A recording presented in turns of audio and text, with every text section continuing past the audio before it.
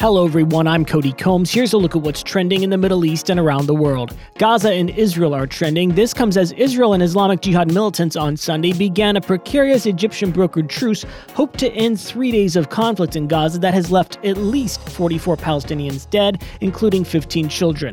The truce, which officially started at 11:30 p.m. local time, aimed to stem the worst fighting in Gaza since an 11-day war last year devastated the Palestinian coastal territory. Long COVID is also seeing momentum on social platforms. This comes from a new study that says 1 in 8 people who contract coronavirus developed at least one symptom of long COVID, one of the most comprehensive research studies on the condition to date suggests. With more than 500 million cases recorded worldwide since the start of the pandemic, there's been rising concern about the lasting symptoms in people with long COVID.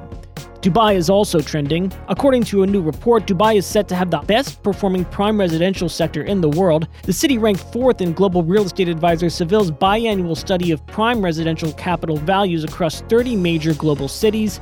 This comes after its prime property prices grew by 4.7% in the first half of 2022. Dubai was the only non-US city to make it into the top 5. And inflation is also trending. That's because U.S. Democrats in the Senate passed U.S. President Joe Biden's $700 billion signature economic package known as the Inflation Reduction Act. U.S. Vice President Kamala Harris cast the tie-breaking vote for the party line ballot of 50-50. The bill includes measures to lower prescription drug costs and fight climate change as well.